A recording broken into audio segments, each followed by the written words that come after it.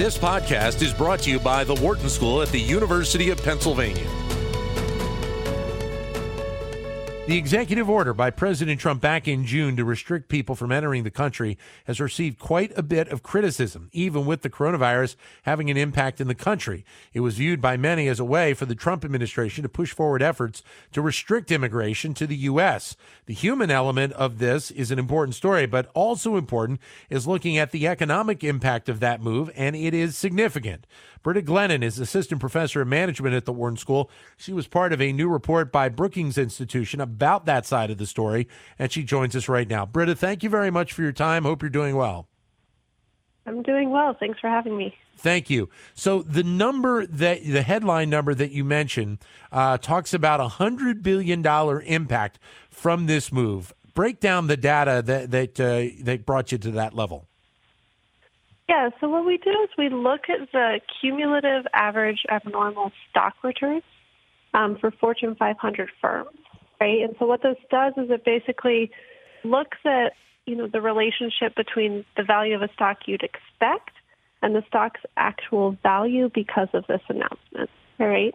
Mm-hmm. And so what we find is that after this June executive order, and this June executive order banned the issuance of a number of work visas, right? Yep. So after this executive order, we find that the market valuation of Fortune 500 companies dropped by about 0.45%, right? And Yep. If you basically then use that number and multiply it by the market valuation of those firms the day before the executive order, that ends up being a loss of $100 billion.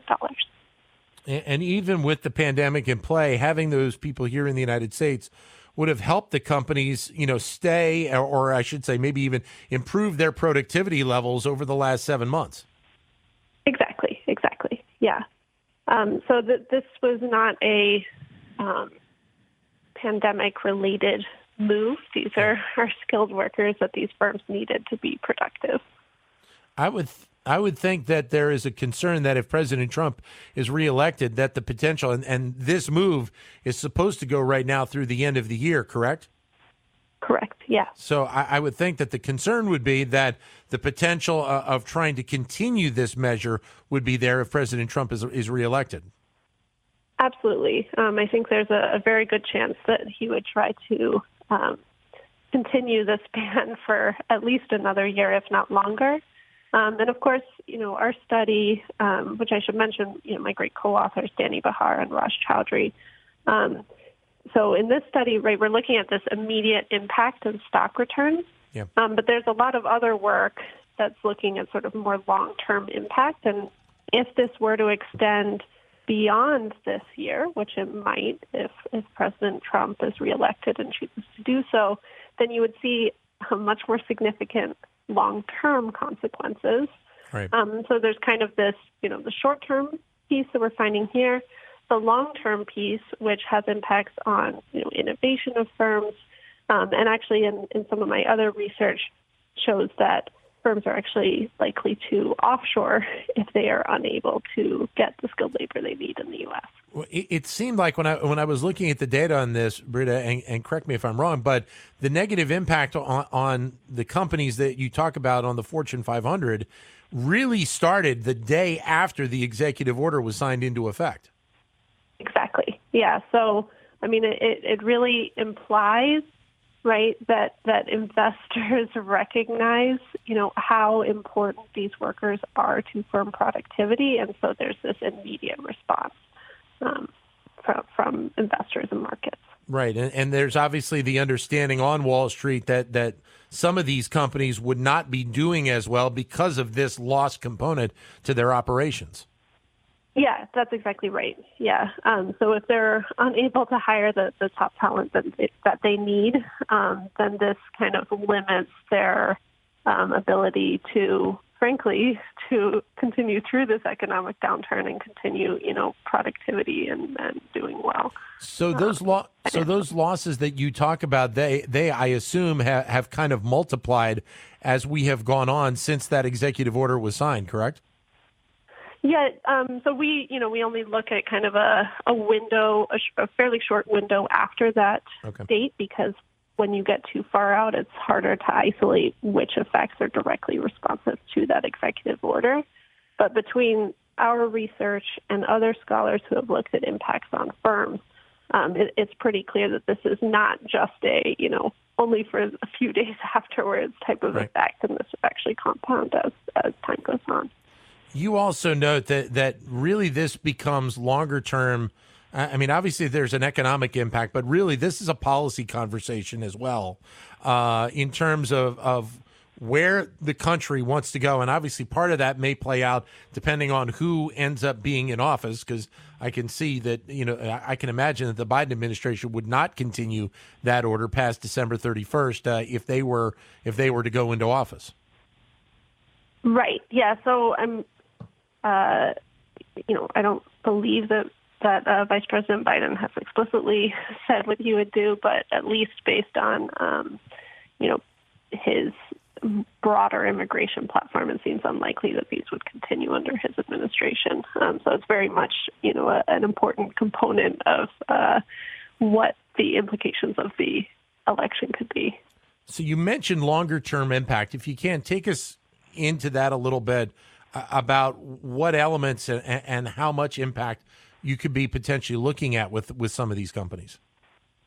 Yeah, so, in the short term, firms don't have a lot of options, right? So in the short term, they're seeing this hit and they're immediately constrained, right? And so you see this kind of in their valuations immediately. Mm-hmm. In the longer term, they do have some other options for dealing with this. And so, I think the general discussion tends to be that, in the longer term, they can hire Americans instead. There's not a whole lot of evidence supporting that view.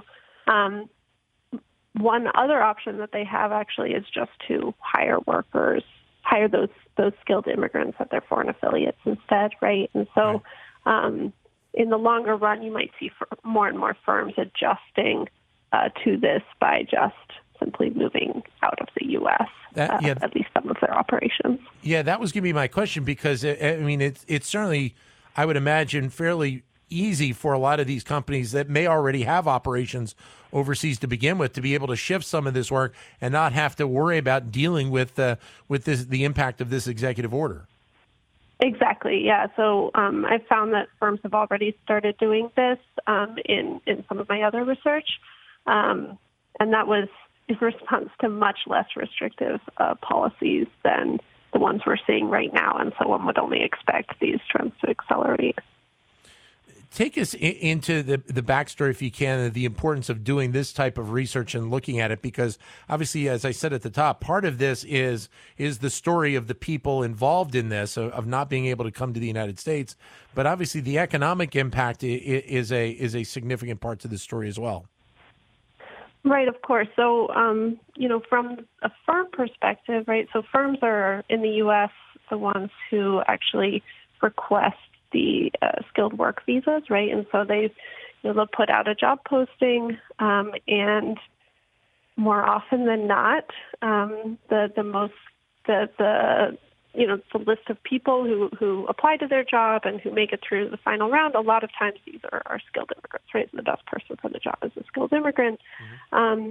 And human capital is probably the most important component of what makes firms successful. And so they really want to get the best.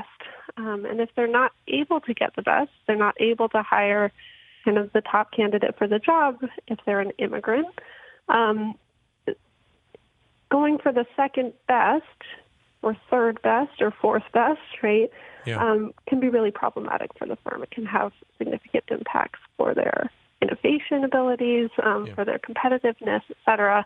And so at a certain point, they have to basically evaluate, does the U.S. have a system that allows them to hire the best, or do they have to go to another country that's going to allow them to hire the top human capital, which is what you need to stay competitive as a firm. This is a very competitive global economy, right? And to stay competitive, you need the top talent. Britta, thanks very much for your time. All the best to you. You as well. Thank you. Thank you. Britta Glennon, who is Assistant Professor of Management at the Wharton School. To keep engaged with Wharton Business Daily and other Wharton School shows, visit businessradio.wharton.upenn.edu.